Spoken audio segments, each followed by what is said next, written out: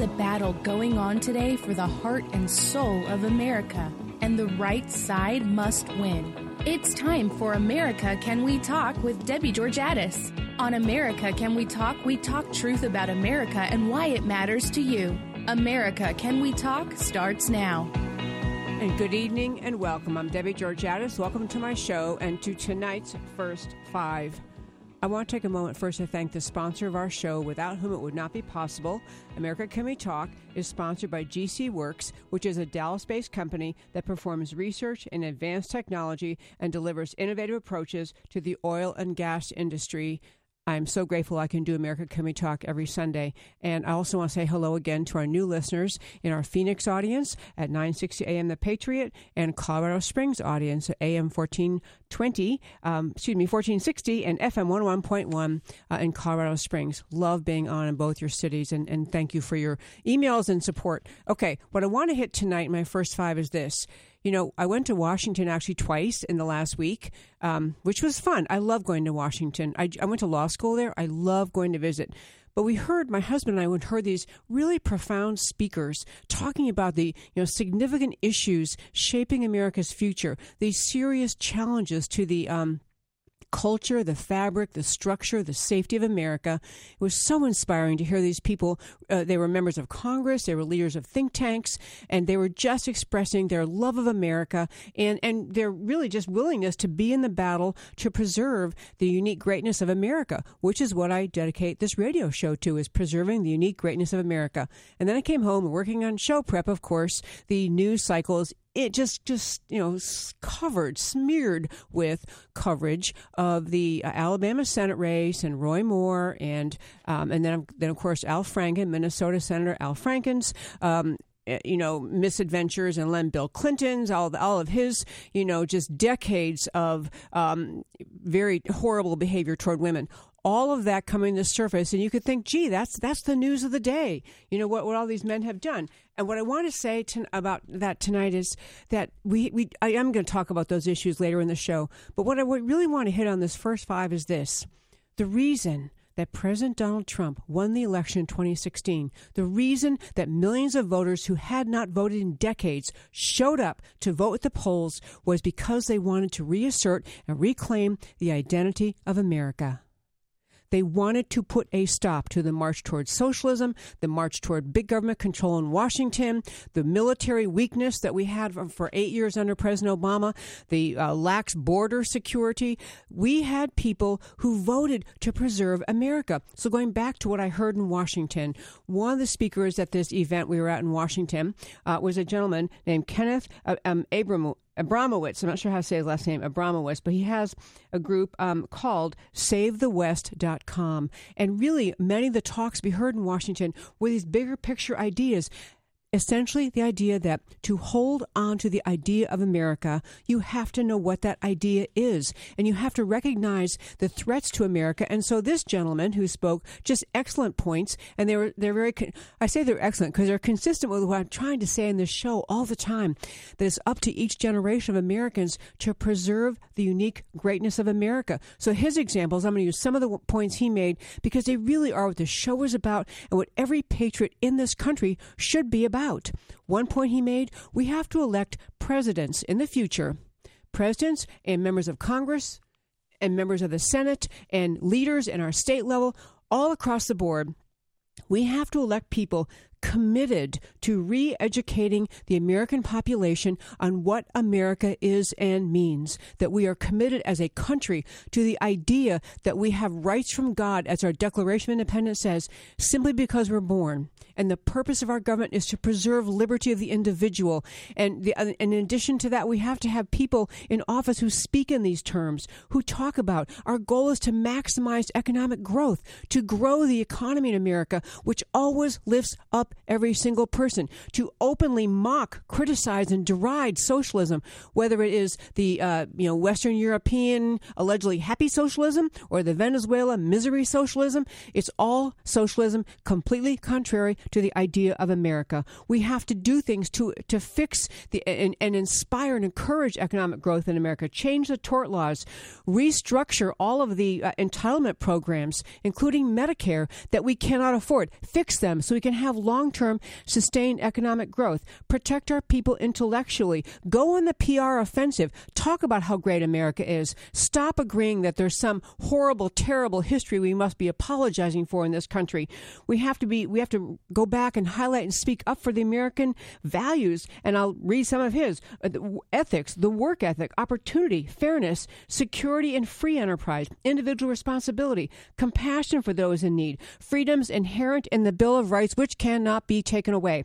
And the idea of the Bill of Rights, including the notion of that we have rights that are inalienably ours. We have to agree there is such a thing as good and evil, and we're in the side of good. The American ideas are in the side of good. We have to also recommit ourselves to protecting the security of America. The physical security of America requires a strong national defense, a strong military, and secure borders. We have to have an invigorated idea of America that we expect our politicians to talk about. So, as I always try to do with the wrap-up of my first five, you can't have America, as an example, and Sharia. You can't have the rule of law and Sharia. You can't have America and socialism. You can't have America and propaganda instead of media. We must insist on the idea of America. When I come back after this break, I'll tell you more about that. Don't go away.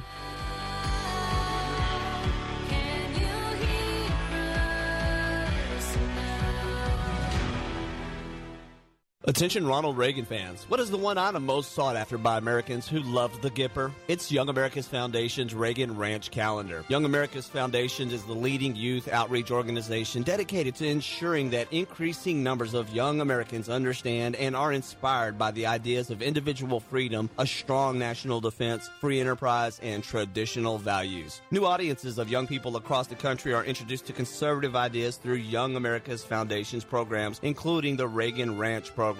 The Reagan Ranch Calendar contains spectacular images of the Gipper enjoying his beautiful 688-acre ranch, the Western White House. For a limited time, the calendar is free. Even shipping is free. To receive your beautiful Reagan Ranch Calendar from Young America's Foundation, call 800-USA-1776 and mention the phrase Reagan Gift. Again, the number is 1-800-USA-1776 and Reagan Gift is the code. Learn more about Young America's Foundation at www.yaf.org. That's yaf.org.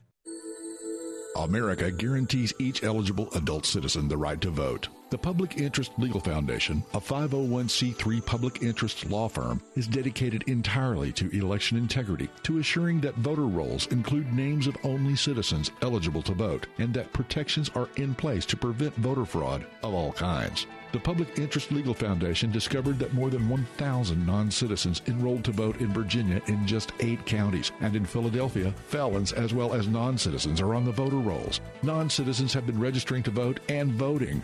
The Public Interest Legal Foundation is fighting nationwide and in Texas to ensure that only Americans pick American leaders. We are actively litigating high-impact cases to clean up voter rolls and protect the ballot box. If you do not want your vote canceled out, visit publicinterestlegal.org to join us in the fight to restore integrity to American elections. Protect your vote. Visit publicinterestlegal.org today. Do you know that 1 in nearly 5 United States residents lives in an immigrant household? That we take in more than 1 million new legal immigrants every year? Studying the impact of federal immigration program is the mission of the Center for Immigration Studies, the nation's only think tank looking at the broad national effect of immigration policy. Whether it's on crime, welfare, national security, or the job market, CIS digs out information about immigration from government sources, translates it into English, and makes it available to the public, the news media, and policymakers in Washington. Check out its work at CIS.org. CIS makes the case for better enforcement against illegal immigration and lower levels of legal immigration in the future. Most other special interest groups pursue the opposite. The only thing standing between them and open borders is an informed public. Get informed and stay informed by visiting CIS.org. That's CIS.org. Let me tell you about the group Vice President Mike Pence called the most effective grassroots pro-life organization in America. It's the Susan B. Anthony list, and they're the ones who are on Capitol Hill right now, day in, day out, to fight back against Planned Parenthood and the abortion industry. Every day in our nation, abortion takes more than 2,000 innocent lives, almost 2 every single minute of every single day. And Planned Parenthood is the largest abortion business in the country, committing 1/3 of all abortions. It's an unspeakable tragedy and a stain upon our nation and our humanity. And it's up to us to do something about it. This is your opportunity to join the team that's leading the charge to end abortion. Go to sba-list.org or Google Susan B. Anthony List now to learn more and start saving lives today. Can you hear us now? And welcome back to America Can We Talk. Okay, so some of my friends text me during the break, and one person texted, I was talking a little bit fast. I can't believe she said that. Anyway, that first five tonight is very meaningful to me. I hit on usually one news story from the week, each week in the first five, but hearing these speakers in Washington and recognizing the depth of challenges America faces. We have threats in all directions to preserving the culture of America, the culture of liberty, the culture of Western civilization, which is a beacon to the world. And the idea that we spend a lot of time in this country, we have to be talking about Roy Moore and Bill Clinton and Al Franken and all those people, but really, we should always be on guard. Every generation needs to be on guard to recognize what are the current events, the current groups, the current arguments, the current claims that threaten America. That's our job, to be thinking about what are those threats and what can we do about them.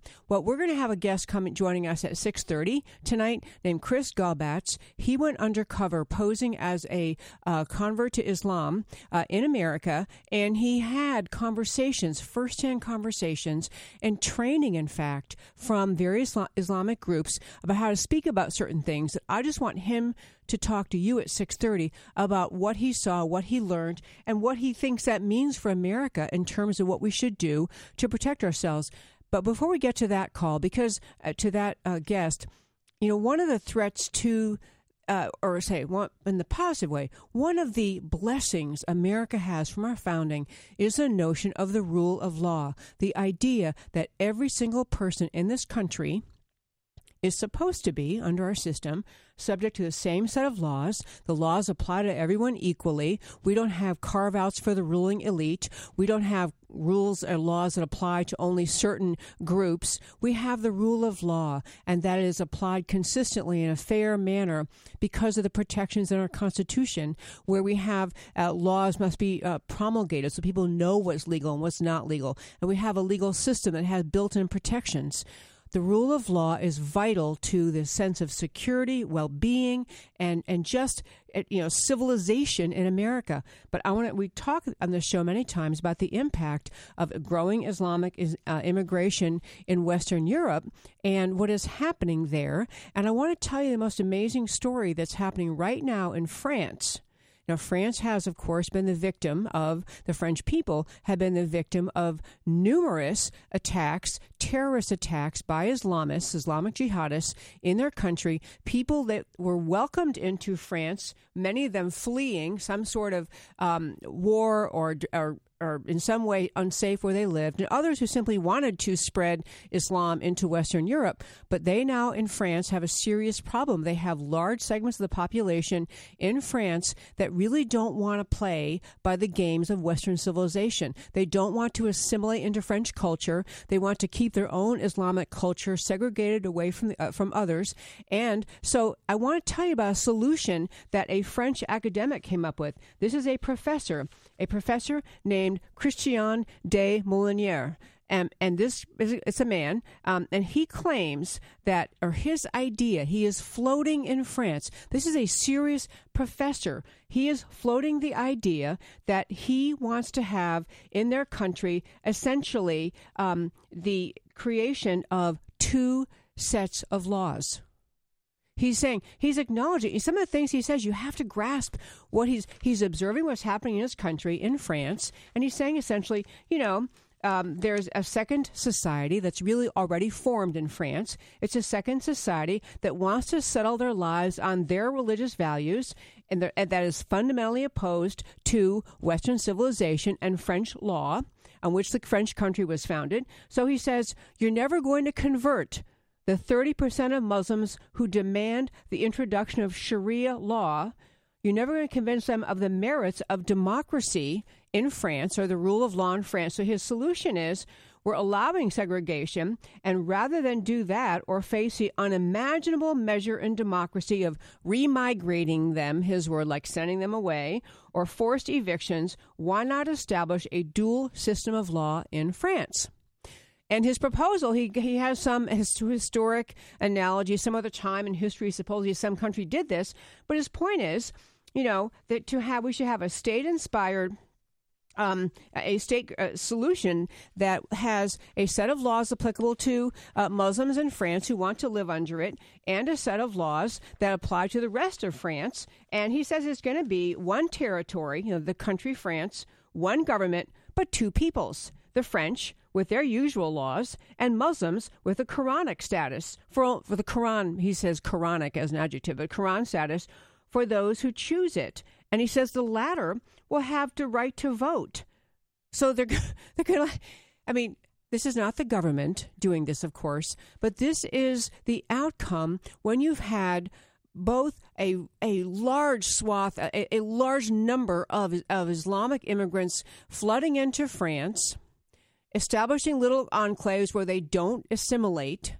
And the solution is, instead of saying, no, we insist on assimilation, we insist on you embracing French law, this professor, and this idea will take hold because it seems unimaginable to resolve the challenges in France any other way. But the reason I'm saying all this on this show, which is about America, is that we have to be alert to the same kinds of things that are happening in America, because America's whatever, we're 10 years behind France, 20 years behind, however many years you'd say it is.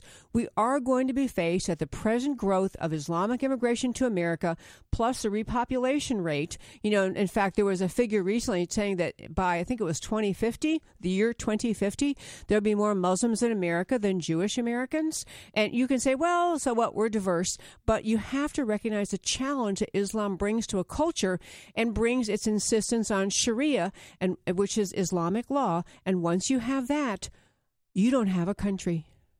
You don't have the rule of law in America. And so the idea, even in the great state of Texas, where I live, we tried to introduce in the legislature, they tried to introduce a bill called American Law for American Courts, ALAC, A-L-A-C. Introduced that law, could not get it passed in Texas. Because there was concern that people might feel slighted by it. So this is one example what I'm talking about from my first segment, about holding on to the culture of liberty, the Western civilization, the culture of American greatness. It has to have a primary essential component is the rule of law. So understand that that ALAC was a preemptive effort to say, we're not going to have two sets of laws here. France, I'm telling you, if this is getting national attention in France, this professor writing this is going to become a discussion there, and it cannot become a discussion here. Another thing I want to mention on this, as we're leading up to having Chris Gaubatz on our show, joining us on our show, is the idea of how much we tolerate discussion in America. Another fundamental American value, a Western civilization basic, to be able to discuss ideas, to hear other viewpoints. At Stanford, one of the nation's allegedly leading institutions, top colleges in the country, at Stanford, they had the Republicans, the college Republicans, and I think the Young Americans Foundation or some other group there, had invited Robert Spencer to speak. He is an outspoken American who is opposed to the Islamization of America, who's trying to raise the flag about concerns about the growing Islamic population in America and putting our roots down, insisting on our culture, our civilization, our laws. And he was invited to speak. So what happened at Stanford was, number one, the students who oppose Robert Spencer, who don't like him, who don't think he should get to speak, those students filled the room first. So the room got filled before the students who had invited Robert Spencer to speak got a seat. So the room is filled with mostly anti-Robert Spencer people who disrupted, interrupted, and then walked out in the middle of his talk. And so on top of that, so bad enough that what they're really saying is, we don't have to listen. We can mock and deride you. We don't have to listen to you. Was that there was actually an administrator, a woman, a Stanford University administrator, Nancy Howe, Howe, who is the Associate Dean and Director of Student Affairs. She was at this function, and instead of saying to these students, hey, some other group invited this guy. If you don't want to hear him speak, leave. But these students who walked out, who never wanted to hear him to start with, she was slapping, giving him high fives, patting him in the back, encouraging them to disrupt this guy. This is the university person, the alleged adult in the room, and those students who walked out blocked access for the students who then wanted to get in to the now available seats. Folks, this is not just, oh, isn't that cool First Amendment stuff? This is that growing shutting down of a fundamental value in America, which is actual free speech, actual ability to exchange ideas, hear someone else's ideas you don't like. And then to top that all off, I'm going to have to hit it second hour. There's a thing going on in New York City now where Mayor de Blasio has locked arms with CARE, as you will hear in the next segment, a Hamas affiliated organization, CARE, locked arms with CARE to do a public information campaign next year. So when we come back from the break, we're going to have Chris Gaubatz join us, who went undercover as a person appearing to convert to Islam in America. You will not want to miss what he has to say. Come right back.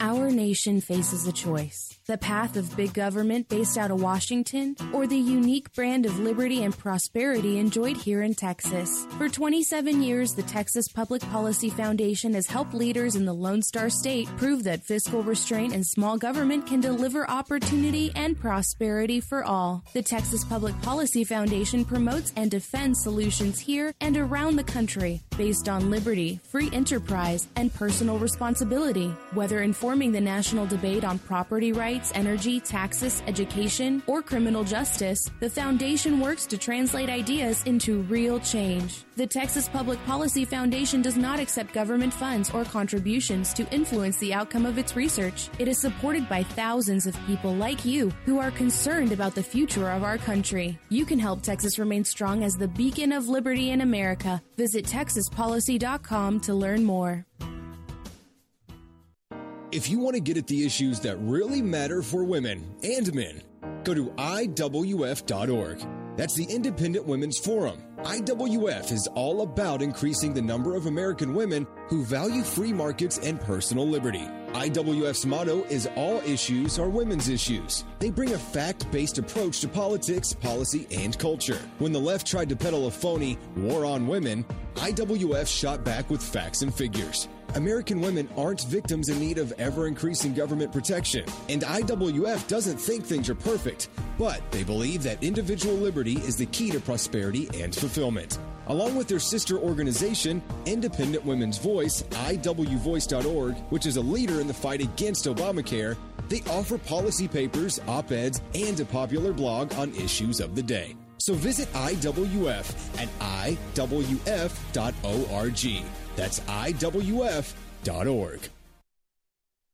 If there's one thing the conservative movement needs, it's a leader. And we have one, the Heritage Foundation. Hi, I'm Debbie Georgatos. Heritage gets in the trenches on Capitol Hill. They promote principled solutions directly to lawmakers in Washington. And unlike politicians, they don't waver or compromise. But they're not a Washington institution. There are nearly 500,000 Heritage members and supporters in America. And they're on a mission to grow that number and build the conservative base. You can become a Heritage member by going to joinheritage.org today. I've been a member of Heritage myself for years. I have Heritage experts on my show, and I rely on their analysis to get the facts out. As a member, you'll get updates from Heritage Foundation on the fight for conservative solutions to America's challenges. Plus, you'll receive exclusive invitations to conservative events where you live. So join the growing movement. Find out more at joinheritage.org. That's joinheritage.org. There's a lot of talk today among media, in academia, in our culture about everything that is supposedly wrong with America. Political correctness tries to dictate that we must stop thinking that America is exceptional. America's bravest have our back in the air, at sea, and on land. But who has America's back in the culture? In schools, on cable television, in newspapers, it's time to end the greatest prejudice on earth, anti-Americanism. And who makes the case for America? FLAG does. FLAG is the Foundation for Liberty and American Greatness. FLAG has America's back on the cultural battlefield. FLAG is a non-profit battle tank working to change the cultural and media narrative about America. If you think it's time to stand up for America, join the Foundation for Liberty and American Greatness. Your support of FLAG is an investment in the America your children will inherit. Visit their website at flagusa.org and consider donating. All donations are 100% tax deductible. That's flagusa.org. Can you hear us now? And welcome back to America Can We Talk. As I mentioned before our break, we have a gentleman joining us on the phone tonight, Chris Gaubatz. And I meant to mention, I will tell you now, that he is involved with the organization Understanding the Threat. He's the vice president of Understanding the Threat. And I actually heard him speak, I think it was last year in Dallas, about the concerns about people in America, about keeping America safe from the kind of danger we see from Islamic jihadism in Western Europe and really all around the world, and in some cases in America. So I believe we have Chris online. Hi, Chris. Hi, Debbie. Thanks for having me on today.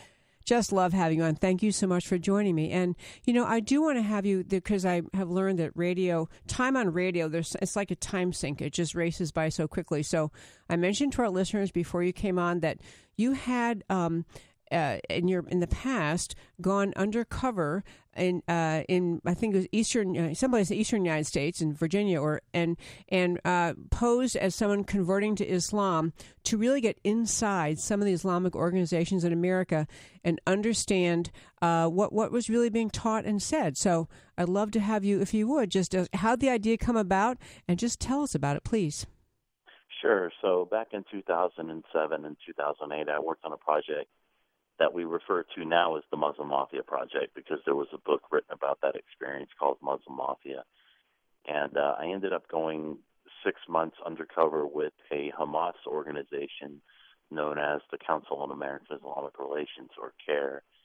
And during the course of that project, I was able to pull out about 12,000 pages of documents linking CARE to not only terrorism and sedition, but also fraud.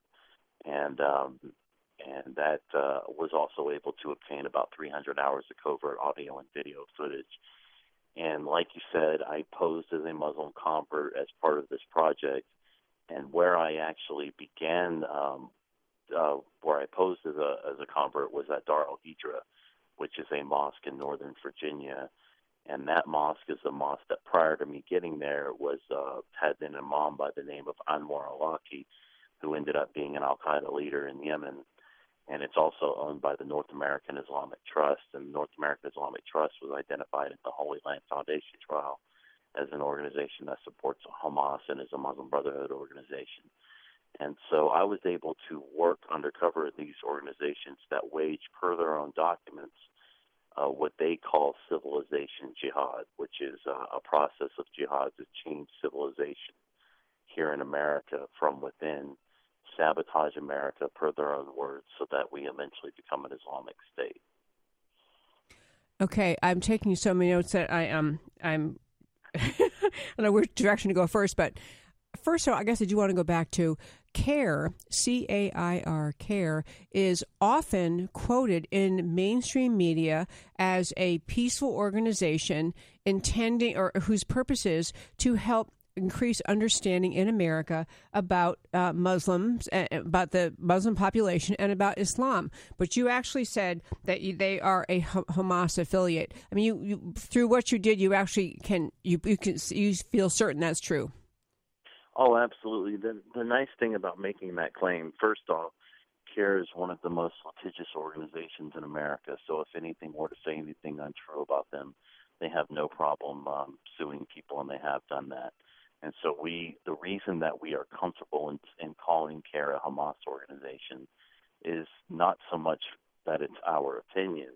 It's simply the facts and the evidence that were outlined in the U.S. versus Holy Land Foundation trial, which, by the way, for your listeners, is the largest terrorism financing and Hamas trial ever successfully prosecuted in U.S. history. And the evidence in that trial specifically demonstrated that CARE was not only founded out of a Hamas organization, the Palestine Committee, the Islamic Association of Palestine, but also that their two co-founders, Omar Ahmed and Nihad Awad, were at a meeting in 1993 in Philadelphia, and at that meeting the FBI was conducting surveillance, and they stated, and this was entered into evidence in the trial, that every single member of that meeting was a Hamas member.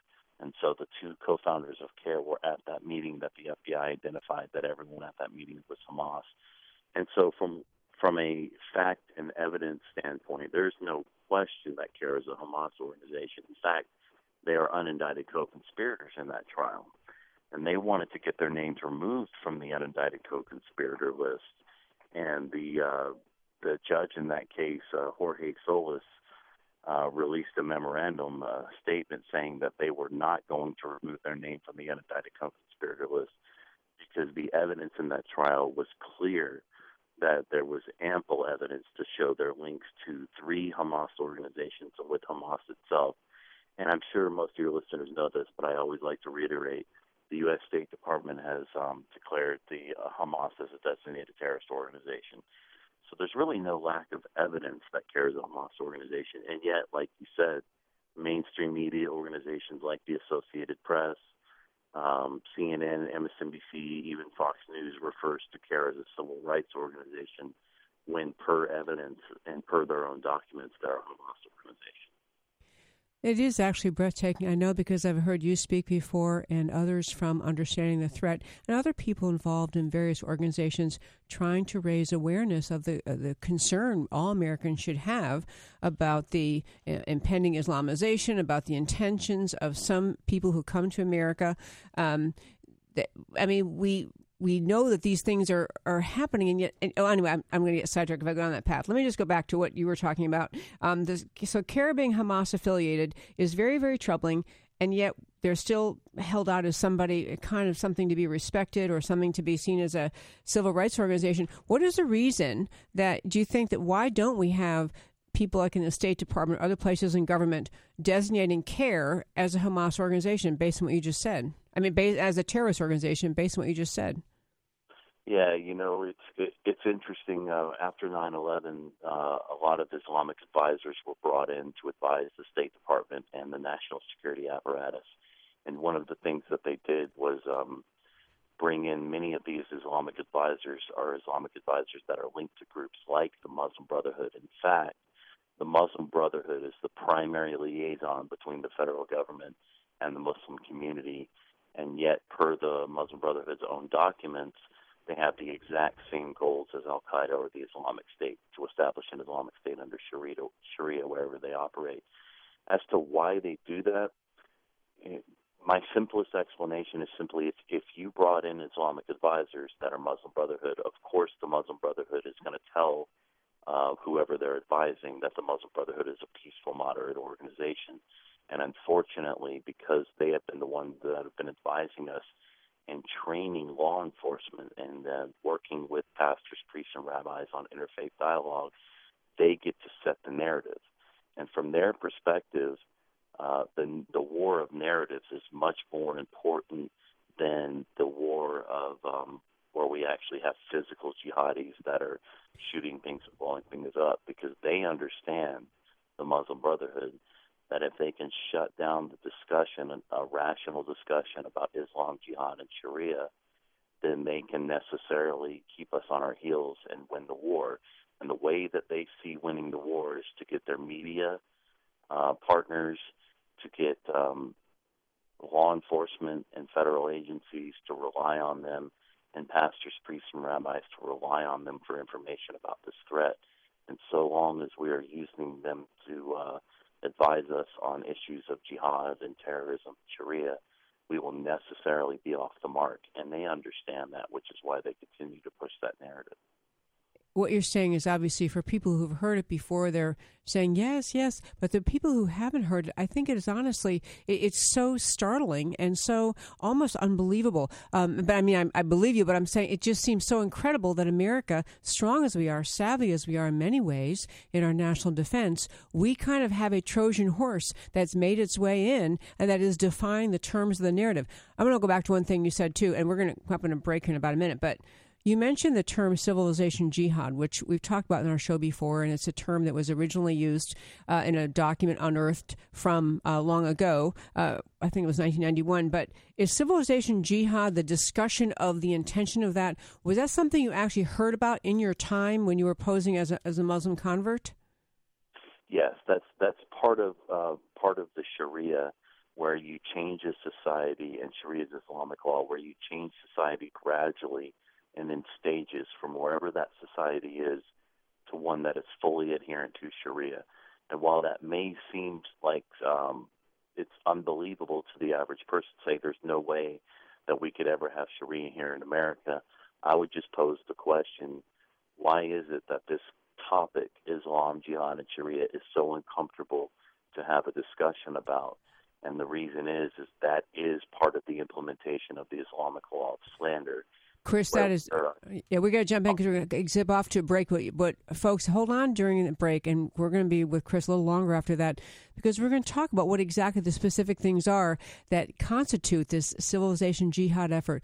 Debbie Georgatos with Chris Gaubatz. America Can We Talk? Don't go away.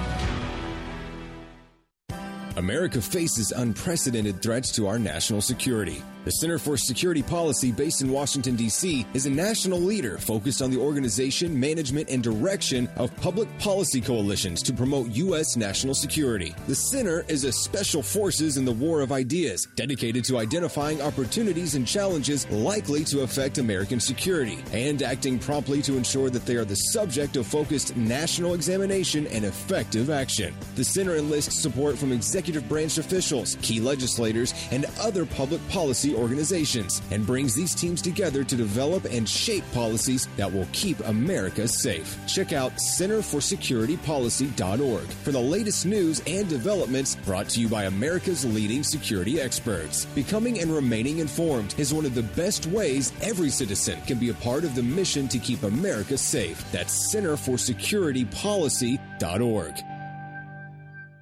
Texans have a long tradition of independence, and we don't like being told what to do, especially by liberal bureaucrats 1,000 miles away. That's why for 30 years, the Dallas-based Institute for Policy Innovation has fought Washington's efforts to take more of your money and freedom. IPI works every day to keep taxes low and freedom high, to promote free market healthcare, expand energy security, protect intellectual property, and combat onerous regulations that destroy American jobs. Politicians often talk smaller government, but then vote for more of it. By contrast, IPI has never veered from its mission to defend the Constitution and fight for freedom. If you want to be informed about free market policies and solutions, go to IPI's website and sign up. All of their information is free for sharing. Help IPI restore liberty and economic growth. Go to IPI.org today. That's IPI.org. One more time, go to IPI.org today. Could you lose your career because of your faith? Could your pastor be sued because of his sermons? Can students and teachers be punished because of what they believe about God? Can the government or even your employer force you to violate your beliefs? Get the answers, and if necessary, legal protection from First Liberty Institute. First Liberty is the nation's largest legal organization dedicated exclusively to restoring religious freedom in America. In fact, First Liberty's nationwide network of top attorneys win over 90% of their cases. They've won at the Supreme Court all the way down to local schools. Visit firstliberty.org to learn more about how First Liberty is protecting religious freedom for all Americans in the workplace, public schools, your church, the military, and more. That's firstliberty.org. If you want hope for religious freedom and a free listing of your rights, go to firstliberty.org now. Attention Ronald Reagan fans. What is the one item most sought after by Americans who love the Gipper? It's Young America's Foundation's Reagan Ranch Calendar. Young America's Foundation is the leading youth outreach organization dedicated to ensuring that increasing numbers of young Americans understand and are inspired by the ideas of individual freedom, a strong national defense, free enterprise, and traditional values. New audiences of young people across the country are introduced to conservative ideas through Young America's Foundation's programs, including the Reagan Ranch program. The Reagan Ranch calendar contains spectacular images of the Gipper enjoying his beautiful 688-acre ranch, the Western White House. For a limited time, the calendar is free. Even shipping is free. To receive your beautiful Reagan Ranch calendar from Young America's Foundation, call 800-USA-1776 and mention the phrase Reagan Gift. Again, the number is 1-800-USA-1776 and Reagan Gift is the code. Learn more about Young America's Foundation at www.yaf.org. That's yaf.org.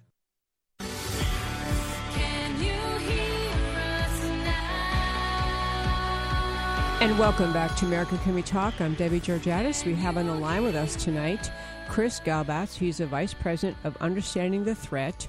And we're talking about his experience that he began in 2007, where he went for a 6-month period undercover, posing as a convert to Islam inside Islamic organizations in America to really get a firsthand look and actual understanding of the dynamics, the goals, what those organizations are all about. So, Chris, I want to go back to something we were talking about right before the break. The term civilization jihad is familiar to people who've been following this issue more, but it has to do with the goal of taking over America ultimately and turning us into a Sharia-compliant Islamic nation, not through bullets and bombs, but through conversion of our culture. Is that an accurate description? Yes, absolutely. And from their perspective, from an Islamic law perspective, jihad is warfare against non-Muslims. It's always been defined as that. But specifically, it is total warfare.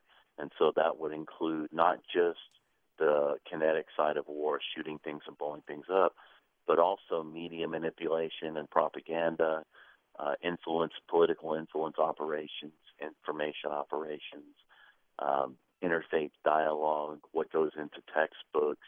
This is all civilization jihad for them, the refugee resettlement program. In other words, for them, this is total warfare, intelligence gathering, counterintelligence, all of it, and including physical jihad. So when we talk about civilization jihad, that's per their own words. They say, per their own documents, that the process of settlement is a civilization jihadist process with all the word means, and that the Muslim Brotherhood must understand that their work in America is a grand jihad in eliminating and destroying Western civilization from within and sabotaging our miserable house by our own hands. And that's per their own documents. So one example that I use is when Michelle Bachmann a few years ago stood up and said that we need to designate the Muslim Brotherhood a terrorist organization. Not only did the left and the media come down on her and call her Islamophobic, but even members of her own party, including John McCain and Marco Rubio, called her Islamophobic. And that was civilization jihad by our hands, where you had someone standing up, raising the alarm, and then people from within her own party were the ones that shouted her down. And that's what they termed civilization jihad by our hands, getting our leaders to do their bidding for them. Yep, we talked about that episode several times on this show, and it's really taking advantage of kind of the goodness of Western culture, Western civilization. We want to be accepting, we don't want to be judgmental, we don't want to, we want to tolerate diversity of faith, and so and I think actually the other thing is what you're describing. It seems so unbelievable to the Western mindset that when people first hear it, they say that just can't be. But this is why I'm grateful for people like you, John Guandolo, and many others trying to wake America up, because we're watching what's happening in Western Europe, which is about 10 or 20 years ahead of us. I don't know how many years you would say, but where they have begun to surrender to their culture, their rule of law, to Islamic immigrants who just are simply, it's the same thing happening over there, right? Yes, and they, I think you nailed it. Why we are raising the alarm here in the United States is that if we don't drastically reverse course here in America, what we are seeing in places like the UK and Belgium and France and Germany, where they are giving up their own rights as Europeans and sort of giving up their Western values so that they can accommodate the large Muslim populations that have come into their areas. We are witnessing the transformation of Europe right now, and I would argue that America, I used to think, Debbie, that America was 15, 20, 30 years behind Europe. In my analysis and our analysis as an organization, the timeline now is we're looking at more like we're maybe 5 to 10 years behind Europe if we don't drastically change course right now. That is astonishing. That leads me to a great next question, which is, so now that you understand all of this, what you're describing, and you see what we think of as innocent, refugee programs here trying to help people, we see religious accommodation, and it's really a capitulation to civilization jihad. So what if you were, what do we do as a country? How do we respond to what you're telling us? Well, the first thing that we have to do as a country is understand who our enemy is, which is why our organization is aptly named Understanding the Threat. We feel as an organization that once more Americans understand what we're up against, then there are enough brilliant, smart, hardworking, and capable Americans that can come up with different strategies to achieve victory against the global Islamic movement. But they have to understand what they're up against, which is why we argue we're 15 years after 9/11, and at the State Department we're still debating terms like jihad, even though in the Islamic world there's no question as to what these terms mean. And so until we actually take the time to understand the enemy, and 100% of our enemy in this war says that they're waging jihad to establish an Islamic State under Sharia, and our national security warfighting doctrine says that we begin to analyze the enemy by who they say they are and why they're fighting. So we have to start studying Sharia and Islamic law, because that's the blueprint by which the jihadis are working off of. Okay, you said one thing when I heard you speak last year in Texas. You talked about a time you went to training where they were talking with you about how do you address, when you were posing as a Muslim convert, talked about receiving training where they talked to you about what to say after a jihadist attack in America, or to express sympathy for people who lost their lives. And you used the word the innocents, like INNOCENTS. Can you tell our listeners about that? Remember what I'm talking about? Yeah, so when we understand the words that Islamic scholars and what we call suit-wearing jihadis, these are the people that work with legislators, and they're the ones that are interviewed by the media after a jihad attack or a terrorist attack, and they'll of course tell us that the attack has nothing to do with Islam. And when we understand that we have to filter the words that Islamic scholars and suit-wearing jihadis use from English to English through the filter of Sharia. So when Islamic scholars get on television after a jihad attack and say that they condemn terrorism and that they condemn the killing of innocents, understand that under Islamic law, terrorism means killing a Muslim without right, and only Muslims are innocent under Sharia. Then we understand that what we're hearing in our Western minds is completely different than the words that they're actually using and the way that they're defining them. And yes, I was at a seminar. CARE does this. It's not an accident that the narrative after a jihad attack is that this person was mentally unstable, they were crazy, and that the attack has nothing to do with Islam. They actually train Muslims on how to respond to these types of attacks so that they can get in front of a camera and tell local media or national media that the attack has nothing to do with Islam. That's not accidental. That's part of the war of narratives, and they actually do training seminars on that. And I know because as part of my time undercover, I was part of those training seminars. Okay, so you were undercover at a mosque in Virginia, and also, and I believe I thought from your resume that you were an intern with CARE. So is that the same thing, or is that two different things that you did? No, so I've been to mosques all over the country undercover. For that particular project, I was in mosques primarily in Northern Virginia. but I was also going into CARE, the Council on American Islamic Relations, as an intern, and which is why I was given access to the documents that they wanted to shred, and was asked to shred documents, and instead of shredding them, I preserved evidence. Thank goodness you did that. And so if people want to read, I know that you mentioned the book that is available about this experience, a Muslim Mafia, which I can tell you, people, you can order on Amazon, because I did just that. I downloaded it to my iPad, and I urge you to get that to really get more depth of what Chris is talking about tonight. And I want to go back again. One more thing. I mean, I'm incredulous. I was asking you, what can you do? So you can become aware. You can alert your friends and neighbors that what civilization jihad is. But as a country, we have to take back charge of the terms we use in our national policy, the terms used in our training of security officers, our national security, the federal agencies. We kind of have to take back the whole language to put it. But what else? I mean, honestly, I think people listening thinking, my gosh, what should we do? Any other suggestions what people should do? Yeah, we put, as an organization, we put out action items for citizens that they can do to get involved.